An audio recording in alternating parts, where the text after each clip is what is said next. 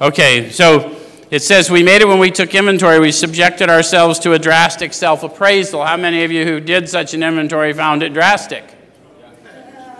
How many of you who are looking at the process are thinking, that sounds pretty drastic? So to a person, we expect you to have some fear, but my job as someone who's been through the process is to tell you I once thought and felt as you do, but I doubt I'd have made much progress had I not taken action. Here's the action I took.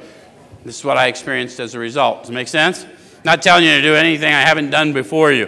And I'm not going to tell you to do it blindly. I'm going to tell you exactly the experience I had. And in fact, the sensory nature of this power, as we go through it, I'll know you're having the experience. Even if you are too unawake to know you're having it, I can call it to your attention. How many of you had someone call to your attention an experience you were having as a result of the process?